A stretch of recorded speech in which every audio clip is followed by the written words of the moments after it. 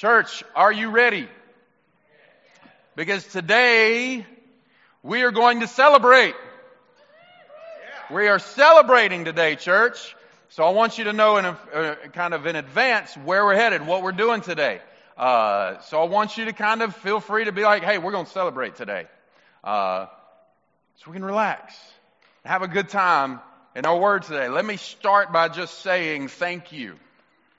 I want to start by saying thank you to our Westmead body of believers. Man, I'm so thankful for you. I'm so thankful to you. I'm so thankful to God for who you are. And I'm not meaning to draw offense to you, but after we get done with this little bitty narrative right here, we're not going to thank you anymore. No offense, but this morning, all glory goes to our Heavenly Father.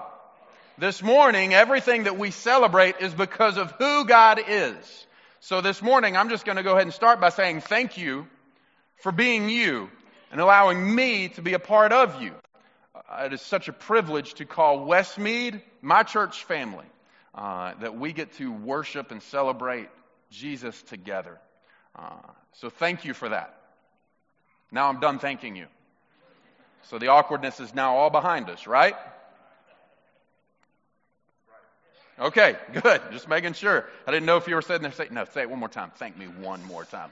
I didn't know where we were at on that. So this morning as we celebrate, we're going to remember why we celebrate. We're going to celebrate the only one that because of His hand and because of Him in action, because that's who He is, that's the God He is a God of action, that we will celebrate and give God glory and praise for who He is and what He's doing. And in order for us to do that, I invite you to turn to 1 Samuel chapter 7.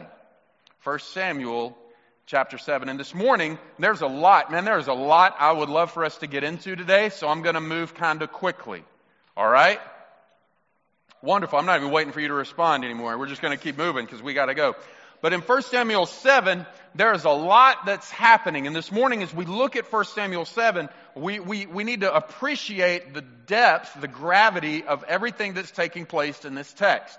So in order to do so, I need all of you to read 1 Samuel chapters 1 through 6 real quick. And when all of you are done, we're going to move forward in chapter 7, okay? I'll be back here waiting quietly. When you're done, just stand up. Why are y'all looking at me? You should be reading. For the sake of time, do you mind if I just fill in some gaps for you? All right, so here we go. We're fixing to walk through the first 6 chapters of 1 Samuel real quick in order for you to understand what's going on and the major players that are involved. So if you go back and you were to start in chapter 1 of 1 Samuel, you will be introduced to a lady named Hannah. Hannah was awesome. She was married to Elkanah, but Hannah could not bear children. So once a year when she and her family would go to the temple, she would just pray to God to give her a son. She was really desperate for a son. And when she was praying for God to give her a son, she said, God, if you just give me his son, I would give him to you. I would hope we as parents make the same prayers over our children. That God, thank you for our children, or God, one day let me be a parent of a child, and may I be a parent who's faithful to give my child back to you for whatever it is you call them to. That was Hannah's prayer. And when she was praying for this, the priest named Eli came to her and they had a conversation, and she shared with him what she was praying about, and he was very encouraging. And as a matter of fact, not long after that, she became pregnant and gave birth to a son. And she named her son Samuel, thus the first Samuel. Just connecting some dots there for you. So, sure enough, as Samuel was old enough, she went back to the temple and met with Eli again and said, Eli, you remember me? So God answered that prayer, and now that my son's old enough, I'm here and I'm bringing him to you. And literally left her son Samuel there under the tutelage of Eli in order for him to be raised to be a priest. But here's a little sidebar that's going on. See, Eli, while he is the priest, Eli has 2 sons that are kind of wicked. They're very sinful. And while they are priests, because their father is a priest and he raised them in that, they didn't pursue the priesthood with integrity and a way to honor the Lord. And what's worse about this is not only were they wicked in their actions and lifestyles and choices, but Eli, their father, who was the priest, knew they were wicked. And because of his knowledge of his sons being wicked and not doing anything about it, and because his sons were wicked, God had already stepped in and told Eli, hey, I'm just going to be honest with you, Eli. Your blood ends with you, bro. We're not going to continue this priesthood from your family line because of your son's wickedness and disobedience, and because of your clear knowledge of it and not doing anything about it. So if we could have a little mini sermon real quick. Hey, parents, that's how serious God takes your ability to parent your children.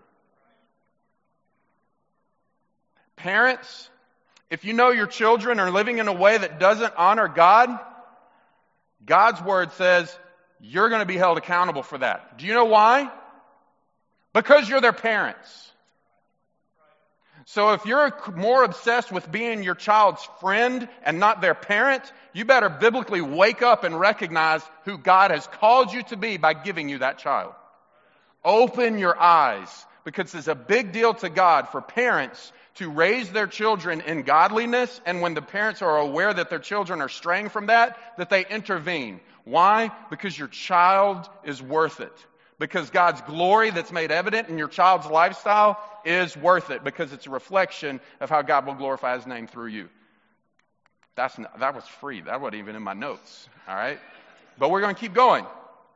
So the Lord had spoken against the house of Eli. And by the way, the Lord in this context, God Almighty, was called Yahweh in this text that we're looking at. He had already spoken against the house of Eli and said, I'm going to raise up a new priest, a good priest, who's actually going to come and live out all of these things. In chapter 4, that's in chapters 1 through 3. In chapter 4, we see the Israelites go to war with the Philistines. Oh, the Philistines, those good old wonderful Old Testament guys, the bad guys. They go to war with the Philistines, and here's what happened in chapter 4. The Israelites got it handed to them by the Philistines. Decimated, total loss. And the Israelites started freaking out. They're like, oh man, we just got destroyed by the Philistines. What happens when they come back? We're going to lose again. And they were running from the Philistines, and they were doing their thing. But somebody in the Israelite army said, oh, I got an idea. If we're going to go to war with the Philistines, we need a weapon. I got a really good weapon we're going to use. Somebody said, a tank? He said, no. What is that? Never mind. We're going to go get the Ark of the Covenant.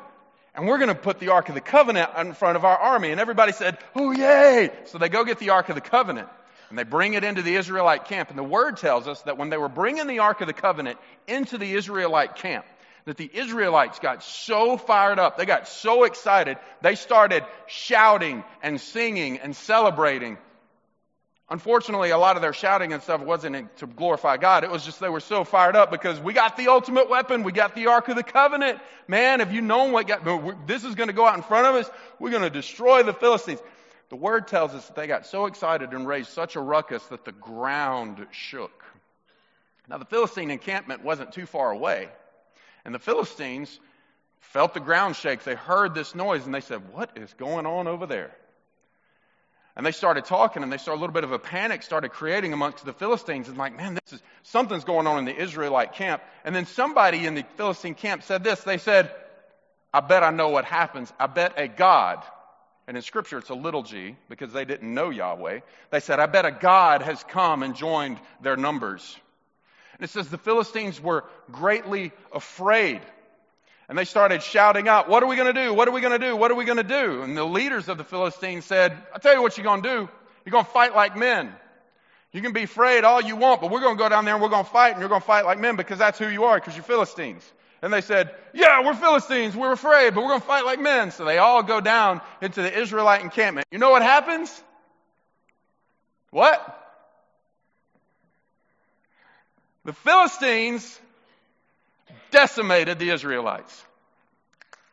Didn't see that one coming, did you? Word tells us that 30,000 Israelite soldiers were slaughtered on that day. So for all you people whose theology is built on Indiana Jones, when Marcus Brody says For the army that marches the Ark of the Covenant before it is, dramatic pause, invincible. It's kind of wrong. The Israelites were slaughtered by the Philistines. And among the numbers dead were the two wicked sons of Eli, for they had been with the Ark of the Covenant. And not only did they kill 30,000 of Israelites' army, as well as Eli's two priestly sons, the Philistines took the Ark of the Covenant back with them. Well, word travels quickly, and a runner comes into the Israelite kind of headquarters where Eli is sitting. Because of Eli being the priest, and because the Israelites did not have a king, this was before King Saul and King David and all this stuff, they didn't have a king. So Eli was kind of serving as the figurehead, as the leader of the people, which was poor leadership because he was in direct disobedience to God's word, and he knew it. But at the same time, and this is the Bible talking, this is not me speculating, it says that Eli was old, blind, and fat, and was sitting in his seat in this certain city when the runner came in, and he asked the runner, he said, "Hey boy, what happened in the battle today?" And he said, "You're not going to like it." And he said, "Go ahead and tell me." And he says, "The Israelites were slaughtered. We lost about 30,000 soldiers. Both of your sons have been killed." And they took the Ark of the Covenant. And the word tells us that when Eli heard that the Ark of the Covenant had been taken, that the chair he was sitting in, he caused such a panic or whatever, that he fell out of his chair, broke his neck, and died. Thus, God's declaration that the house of Eli will end with his sons. Now Israelites are completely in chaos. They've just been routed by the Philistines. Their Ark of the Covenant has been taken, and their priest lies dead in the street. Kind of a panic moment, wouldn't you think? But see, the Philistines, they didn't have much luck either. Yeah, they walked in and routed the Israelites, but what is it I told you that they took? This is like from a teacher's perspective to see if you've been paying attention, okay? So what did the Philistines take with them? Okay, very good. Just making sure. Ark of the Covenant. They take the Ark of the Covenant back to their city in kind of a celebration. Let me tell you a little bit of background about the Philistines. See, the Philistines loved war. The Philistines had many little g gods. Their main god was called Dagon. They had temples built to Dagon. But see, the Philistines had this philosophical idea that when they went to war with another group of people, they saw it as their little g gods going to war with whoever they were going to war with, their gods. And whoever had the strongest god was going to win the battle. Well, the Philistines just destroyed the Israelites, almost. And they brought back with them the Ark of the Covenant. And what they would do is when they would destroy another army, they would bring what they thought would symbolize their deities back to their cities and put it in their temples. Because while they believed that these were defeated gods, they felt like even defeated gods should still be revered and worshipped. So they would bring all these little g gods into their temples, and they would still pay homage to them, and they would still worship them, and they would still respect them so as not to offend them. They saw the Ark of the Covenant as a symbol of the Israelites, what they thought little g God.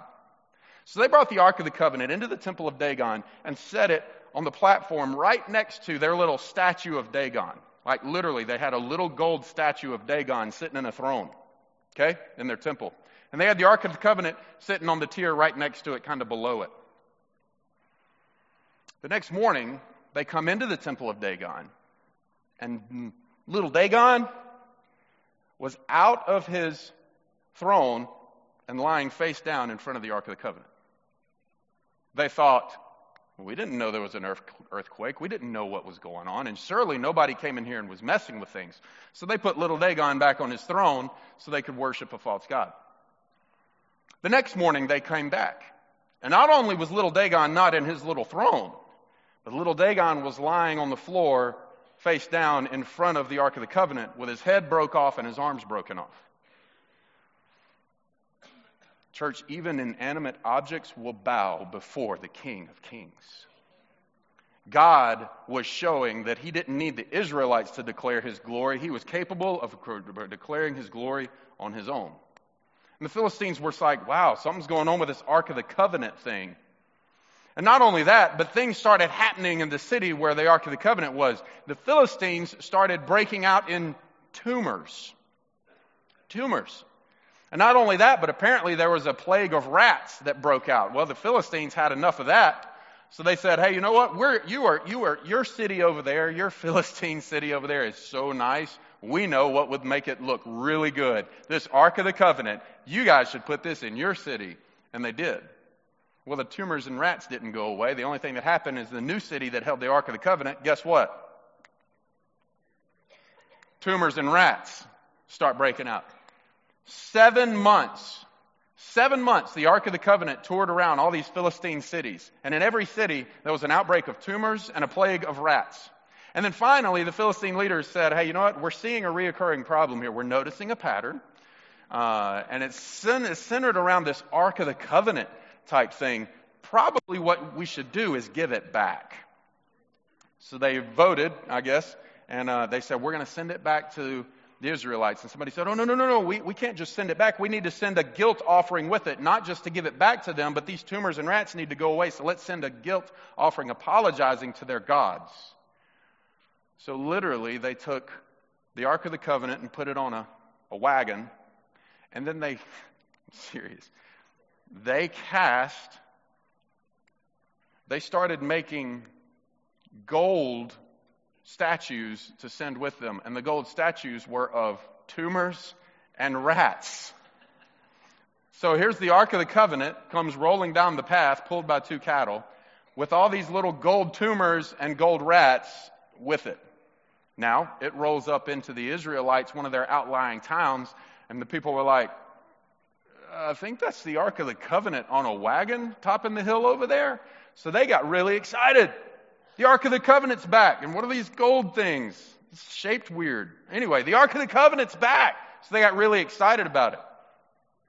But unfortunately for the Israelites, they still just really didn't have an idea of who God was.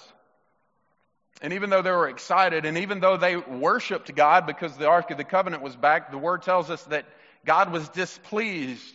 And about 70 of the Israelites lost their lives that day because they wanted to look inside the Ark of the Covenant.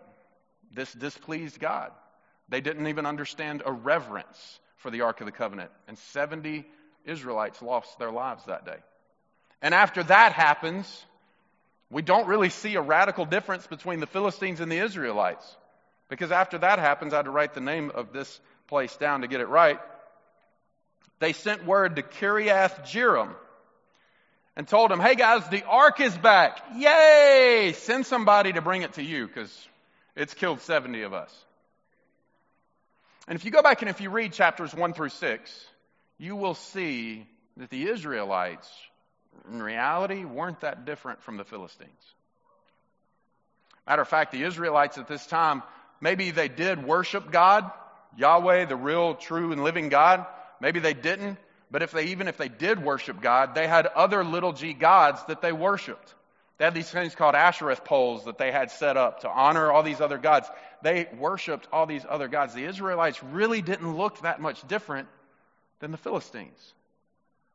And that kind of gets us to where we need to be as we begin chapter 7 of 1 Samuel. Now, some of y'all are thinking, see, I don't have to go read it now. I know everything. No, you really should go and read it. But let's look at this in 1 Samuel chapter 7. So the men of Kiriath-Jearim came and took up the ark of the Lord. They brought it to Abinadab's house on the hill and consecrated Eleazar his son to guard the ark of the Lord. Beginning in verse 2. The ark remained at Kiriath-Jearim a long time, 20 years in all. And here's where we start today, church. Then all of the people of Israel turned back to the Lord. So Samuel said to all the Israelites, if you are returning to the Lord with all your hearts, then rid yourselves of the foreign gods and the Ashtoreths and commit yourselves to the Lord and serve him only. And he will deliver you out of the hand of the Philistines. Let's stop right there for just a moment so we can fully understand what we just read. You can leave that slide up. So we see the Ark of the Covenant, we see it back, but something happened in the hearts of the people. It says they turned back to the Lord. And then we see that character that we talked about that we find in chapter 1 who was just born, Samuel. Samuel stepping up to the plate. See, remember, God had told the house of Eli, I'm going to bring a new priest. I'm going to bring a good priest who's going to lead my people. And we see him here. This is where we see Samuel stepping up into leadership. So the people started turning their hearts back to the Lord. And Samuel stepped out and declared to them something very, very potent that I don't want us to miss. He said, if you're returning to the Lord with all your hearts, then rid yourselves and commit yourselves. I want to pause right there. I want to spend some time breaking down what that means.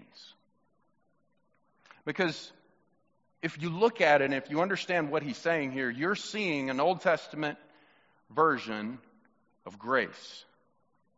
A lot of times we just associate grace with the New Testament, but it's all throughout the Old Testament too. And this is a declaration of grace.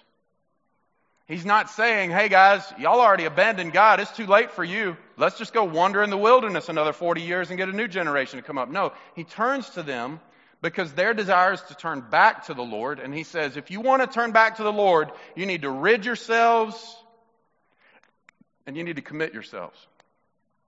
Let's talk about that rid yourselves for just a moment, church. Because when it comes to grace, sometimes we as the church, we get it wrong. Because a lot of times when we get caught up in chasing after the things of this world, we get caught up in a series of poor choices that don't respect and honor and glorify God in our lives. And we recognize when the Holy Spirit leads us to conviction and we lead back to the place where we're like, you know what, man, I've just really gotten out of bounds. I've just really wandered off from who God is and his desire for us. A lot of times we can be like, hey, God, what's up, man? I'm back. I made some mistakes. So I need you to forgive me. Hey, let's keep going. What is it you wanted me to do again? Because I'm ready to follow you now. Hear me when I say this. Don't mince my words, please. Because of the grace of God, he always welcomes us back. But church, I need you to hear something that is a biblical truth today. Grace does not ignore your sin. Grace, true grace, confronts your sin. When we talk about, man, God is so full of grace, he is. And God welcomes us back every time, but our grace confronts our sin. And it's demonstrated here when Samuel looks to the people and said, rid yourselves. It would have been one thing for the people to be like, hey God, hey, we're back. We want to turn our hearts back to you. Let's keep going. That's not going to happen when you got these Ashtoreth poles set up in the front yard and all your little g gods decorating your living room. And Samuel, the good priest, said, if you're serious about this, if you really want to turn your hearts back to the Lord, rid yourselves of the things that you began to devote yourself to that weren't the Lord. You need to go and evaluate your little world, Israelites, and whatever it is that you started putting your trust in, that you started putting your hope in, these things that you turned away from God to pursue, you've got to get rid of them. If you're serious about bringing your hearts back to the Lord, you have to rid yourselves of the things that your heart belonged to before this. Guys, this is a serious thing. In a world where Christianity is getting watered down by the day, and we forget that there is a cause and effect, there are consequences that come with sin, we have to recognize what God's Word says when it talks about our disobedience to the Lord.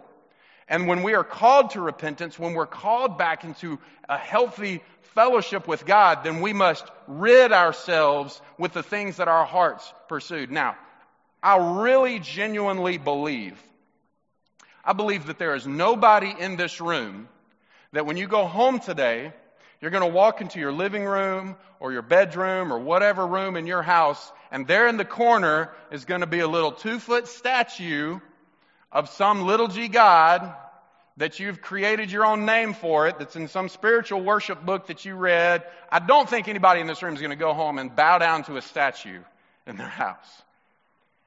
If there is, And if you do that, please know that is called idol worship. It is a sin. And in order for you to grow in your relationship with God, something needs to be done about that. Just making sure we got all our bases covered. But I personally don't think we have people that are like that.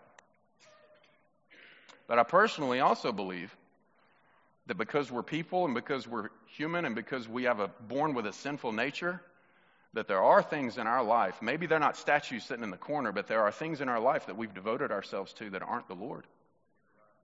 I firmly believe that in this room we have people that are chasing after things that are not God because they believe those things are going to fulfill them. I believe that they're looking to these things for security. They're looking to these things for hope. They're looking to these things for fulfillment.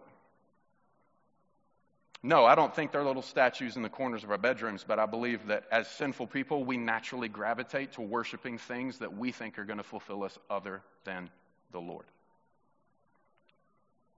I think they're out there. And I think when we recognize this call to grace, when we recognize this call to repentance that's demonstrated in the Old Testament, we recognize the need to rid ourselves. And because grace is the groundwork, the foundational work for our salvation, we need to understand a few things. Number one, if we're going to rid ourselves, and we have to understand that every single person in the sound of my voice, whether you like it or not, whether you disagree with me or not, doesn't matter. The truth of the matter is, you are a sinner. I am a sinner. Because even if for 4 seconds, if that's the only time in your life, you have chased after something that wasn't God, and you have brought glory to yourself or in something else that is not God, and you've desired pleasure in something that is not God. That is called sin. And because of sin, because we are all guilty of it, it has separated us from a holy God. See, when you say take something perfect and something imperfect, they don't mix. I'm not saying they don't belong in the same room. They don't belong on the same planet because they can't. So when we deal with sin, we have to understand that our sin has caused us to be separated from God. And just because you do a few nice chores in your life, when you die, that does not merit or earn you favor with God. There's absolutely nothing you can do, actually, to earn favor with God. It is the most tragic thing to sit at a funeral and to hear so many times how good of a person that man or woman was, but you never hear the name of Jesus Christ mentioned and they believe that heaven is awaiting. It's not. The truth of the matter is we are separated from God, and apart from God, the only thing that we have to look forward to is death, because after that, it gets way worse. But that's why we have to be aware of the desires and pursuits of our heart. Because when we recognize the things that aren't God we're pursuing, that's God's way of reminding us of the greatest call, the greatest glory that's awaiting our desire, and the purpose of our life is to pursue Him. So this call for grace, this call to rid ourselves, it's actually called repentance, where we recognize areas in our lives where we have disobeyed God by trying to chase after the things that fulfill us and not fulfill Him and desire and chase after His kingdom. And that's where the second part of what he says, you need to rid yourselves and then you need to commit yourselves. This is the beauty of the gospel. That when Jesus died on the cross, when His blood was shed out, that His blood didn't cover your sin, it eliminated your sin. But you have to receive that. You have to accept that. You have to believe that. And when you do, understanding that your sin has consequences, the consequences of your sin are paid for in the completed work of Jesus Christ. This is the beauty of the gospel. This is how we know how to rid ourselves and then commit ourselves. Because He didn't say just commit yourselves to the Lord. He said commit yourselves to the Lord and serve Him only. That's how the Lord is going to overcome their enemies. That's how the Lord is going to overcome your enemies. And I'm not talking about the bully down the street. I'm talking about the things in this world that you are scared to deal with because you're afraid of how it's going to manipulate or transition your life. This is why we trust in the Lord. Because He's overcome this world. And we can trust in Him. Let's keep reading, beginning in verse 4.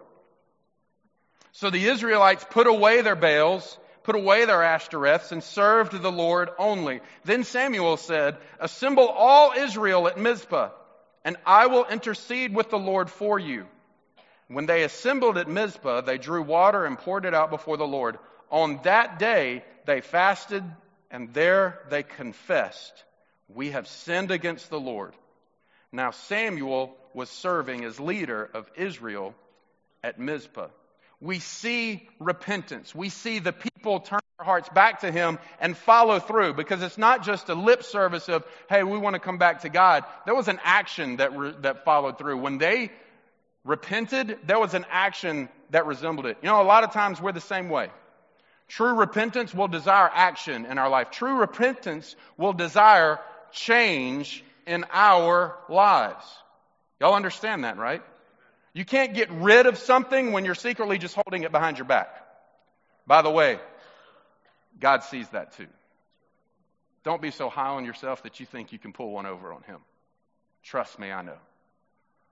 When it says rid ourselves, we have to let go. There are transitions. And some of us, if we're going to be completely honest with the little g gods, with the idols that we have placed, that we are dedicating ourselves to, it might be radical life change. Well, let's be honest. Is this job going to be the one that's going to get you to set up to retirement and live out the rest of your life? Is the salary that comes with this job, that's the one? Is that what you're putting your hope in? Is the relationship you're in the thing that's going to bring you the fulfillment that you've been longing for your whole life? A guy or a girl? Maybe somebody outside your marriage? Maybe if you're single, you're thinking, hey, you know what? It's fine. This is making me happy. This is good. Is that why you're still convicted by it? Because it's total fulfillment? Are you ready to rid yourselves? Is your trust fund, your retirement fund, your 401k set up just right because you know that whenever all this work stuff's done, you're going to live out the rest of your days smooth sailing? Is that what you're putting your hope in?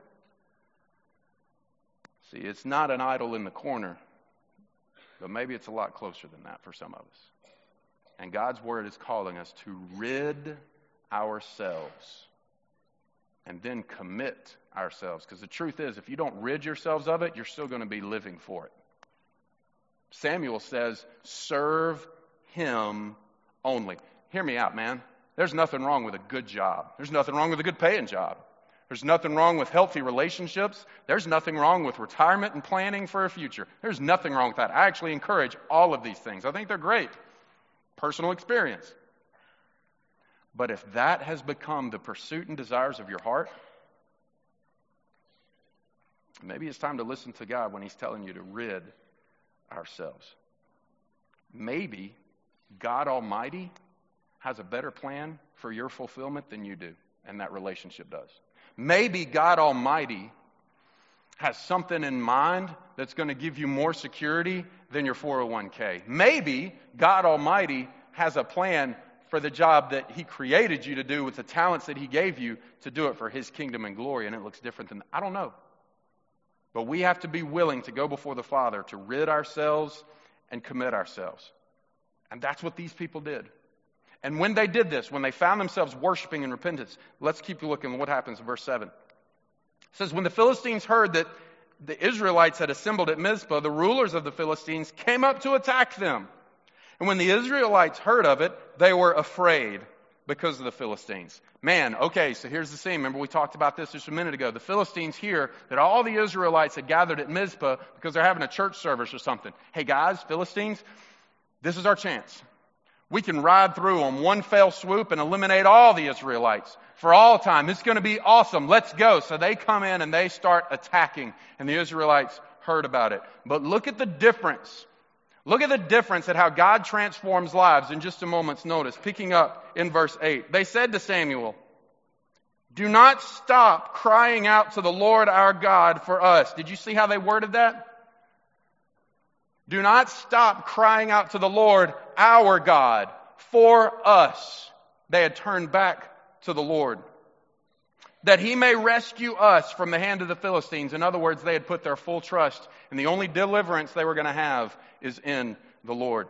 And then Samuel took a suckling lamb and sacrificed it as a whole burnt offering to the Lord. He cried out to the Lord on Israel's behalf, and the Lord answered him. That's a really good line in Scripture, by the way. While Samuel was sacrificing the burnt offering, while they were still having church, the Philistines drew near to engage Israel in battle.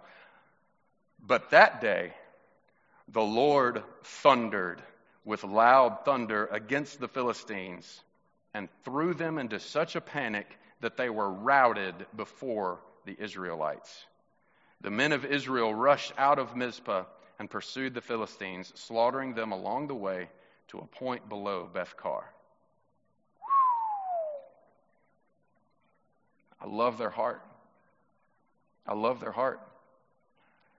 I know the Philistines are coming, but Samuel, don't stop. Don't stop crying out to the Lord on our behalf. That's the only way we're going to be delivered. And I love verse 10. Did you see how verse 10 starts? But that day.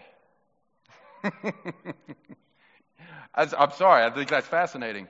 How many days had the Israelites have that it was hopeless? How many days had the Israelites woken up and be like, it could be any day now the Philistines are going to attack? How many times did they wake up and be like, our nation, I don't even know why we got brought out of Egypt for this. How many days? But not that day. But that day, something was different. What about you? How many days has it been for you? How many days have you started your day with the idea of, I can't quit. I can't stop what I'm doing? How many days did you start and find yourself, it's just not worth it anymore? What's the point? How many days of your prayer life sounded like, God, can you just make it all go away? Can you just get rid of it? Can you just take me out of this situation? How many of us in this church, if they were honest, would say, I really need Monday to start with, but that day the Lord thundered. How many of us need that day to start now? It was the first day of the deliverance of God because of obedient hearts. Don't sit back and wonder, well, where's God in my day? Where's my but that day? As long as you're holding on to all those Ashtoreths and all those little g gods, if you haven't rid yourselves and committed yourselves, then you're going to be waiting a long time. God is opening this door of grace to say, let's confront your sin issues and let me come in. I will thunder and your enemies will fall. But that day, the Lord thundered. And there was victory. Look at verse 12. Then Samuel took a stone and set it up between Mizpah and Shen. He named it Ebenezer, saying, thus far the Lord has helped us. Ebenezer, it's a unique word. It means a stone of remembrance, a stone of help. And the people who were now in full submission, who were in full service to the Lord, and the Lord only recognized that the only way things are going to happen is if God brings help, if God brings the victory. They are in full remembrance of who God is and what He has done, and they recognize the reverence that comes with being children of God. Once they asked and once they sought after God, once they fixed their eyes on the Lord, He thundered. They were delivered. The rest of chapter 7 actually goes on to say, and from that point on, the Philistines never bothered the Israelites as long as Samuel was priest. That's pretty good. Because God, He always wins, church. Why do we keep picking the other side if we know God always wins? If we fix our eyes on Him, if we seek Him, if we ask Him to give us a clear vision for what He wants to accomplish through our church, if we worship Him alone, if we serve Him alone, God will thunder and the whole of the earth will shake before His kingdom. I want to be a part of that kind of faith. I want to be a part of that. So this morning, let's be clear. Let's be perfectly clear that as we dive into some of these things that we're going to walk through real quickly about the state of the church, we are going to celebrate, but it is only because of who God is. You better not clap. Because too often times, if one person claps, everybody else feels the need to clap, especially in a Baptist church. That's not a symbol of thanks. We're going to have a time at the end for something like that. But I want to share with you some things that we should look back and say, God be praised. God, we love you and we thank you for moving in our midst. But this is not, here's the thing, man. I'm not a guy that gets hung up on numbers. I believe that we cannot solely base success off of numbers. The kingdom is bigger than that. But I do believe that our numbers point us to areas where we've been obedient or disobedient. So I'm not saying that we're hanging our hopes on this. I'm saying these are real numbers. But what we're going to do is we're going to worship God in response to how He's called us to serve Him only. And we're going to remember the privilege we have to respond in humility and worship and in praise for what He has done. 2019 was a year that our church saw what God can do if we fulfill our promise to live biblically. We've seen God move in 2019. We've seen things you can't measure. We've seen God connect our church body through intergenerational relationships like we've never seen before. We're not there yet. We still got a ways to go, but man, it has been so cool to see how our unity is continuing to grow because of our intergenerational, you say it 3 times fast, get off me. Our intergenerational relationships are growing solid, and that doesn't surprise me because if you remember a year ago, there were 4 other staff members that stood up here and their desire, their prayer-felt goals were that our church would grow intergenerationally, and God has answered that and continues to move us in that direction. We saw staples of Westmead's culture shift with a new look. We had a new look in VBS. We got a little bit of a more refined look in our small groups. We got a new branding, a new logo. We're getting updates. We're getting ways to disseminate information faster, clearer communication. And through that, we're able to reach people more efficiently. We've seen a commitment. We've seen a commitment from you. We've seen commitment from our church family as our average weekly attendance has escalated now helpfully to over 500 people a week. Helpfully. That's not like once every now and then. Helpfully. And not even that, the number of people who gave last year is up, which means people are desiring to live in obedience to God's word. Again, none of this is credit to anyone but the Lord and what God is doing. Let's talk about membership. We had some losses last year. The greatest number of losses we had 15 members transfer of letter to heaven. Oh, and I can't wait for the day that I'm one of them. Because that is our goal, church. Don't lose sight of that. That is our goal. We had 12 members transfer of letter to another church, and may we continue to pray that God has planted them in that area for the ministries that church is going to do.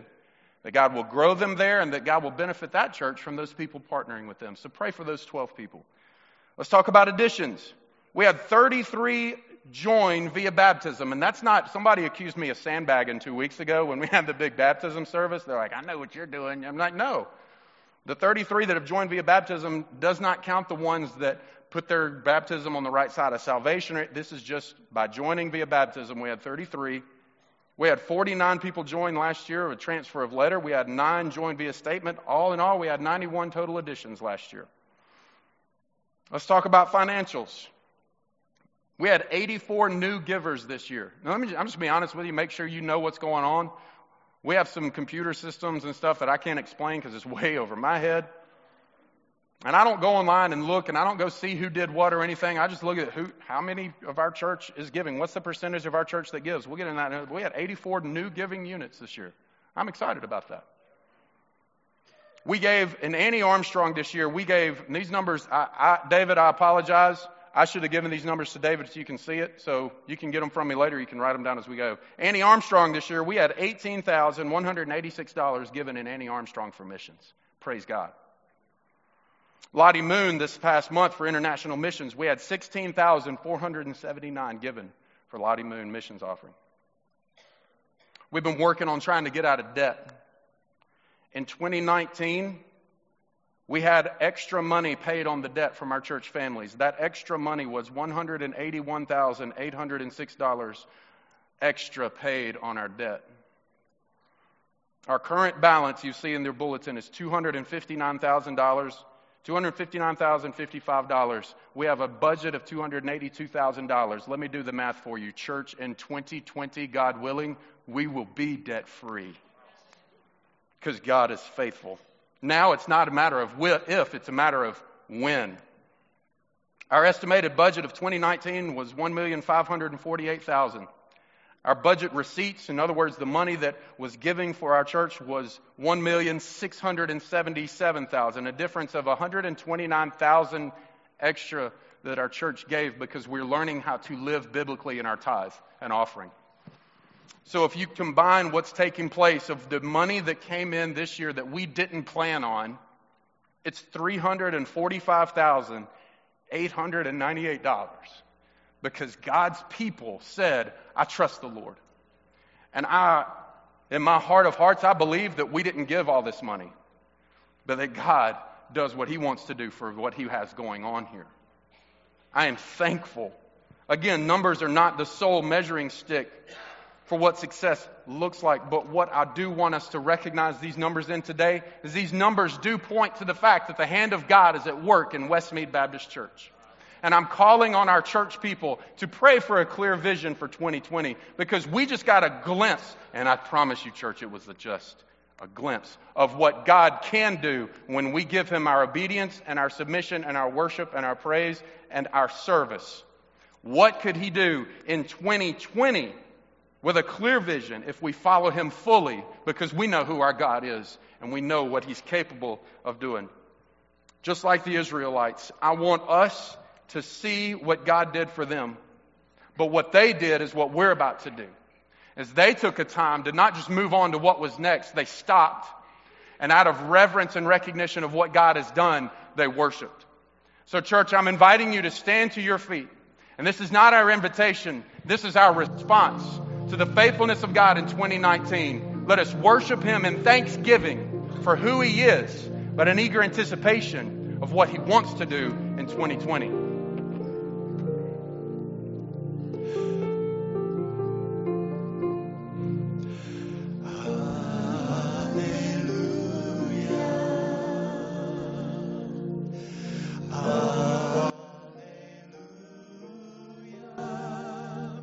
For the Lord God Almighty reigns.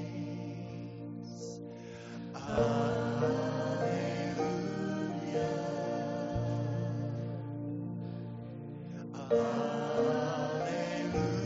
Alleluia. For the Lord God Almighty reigns.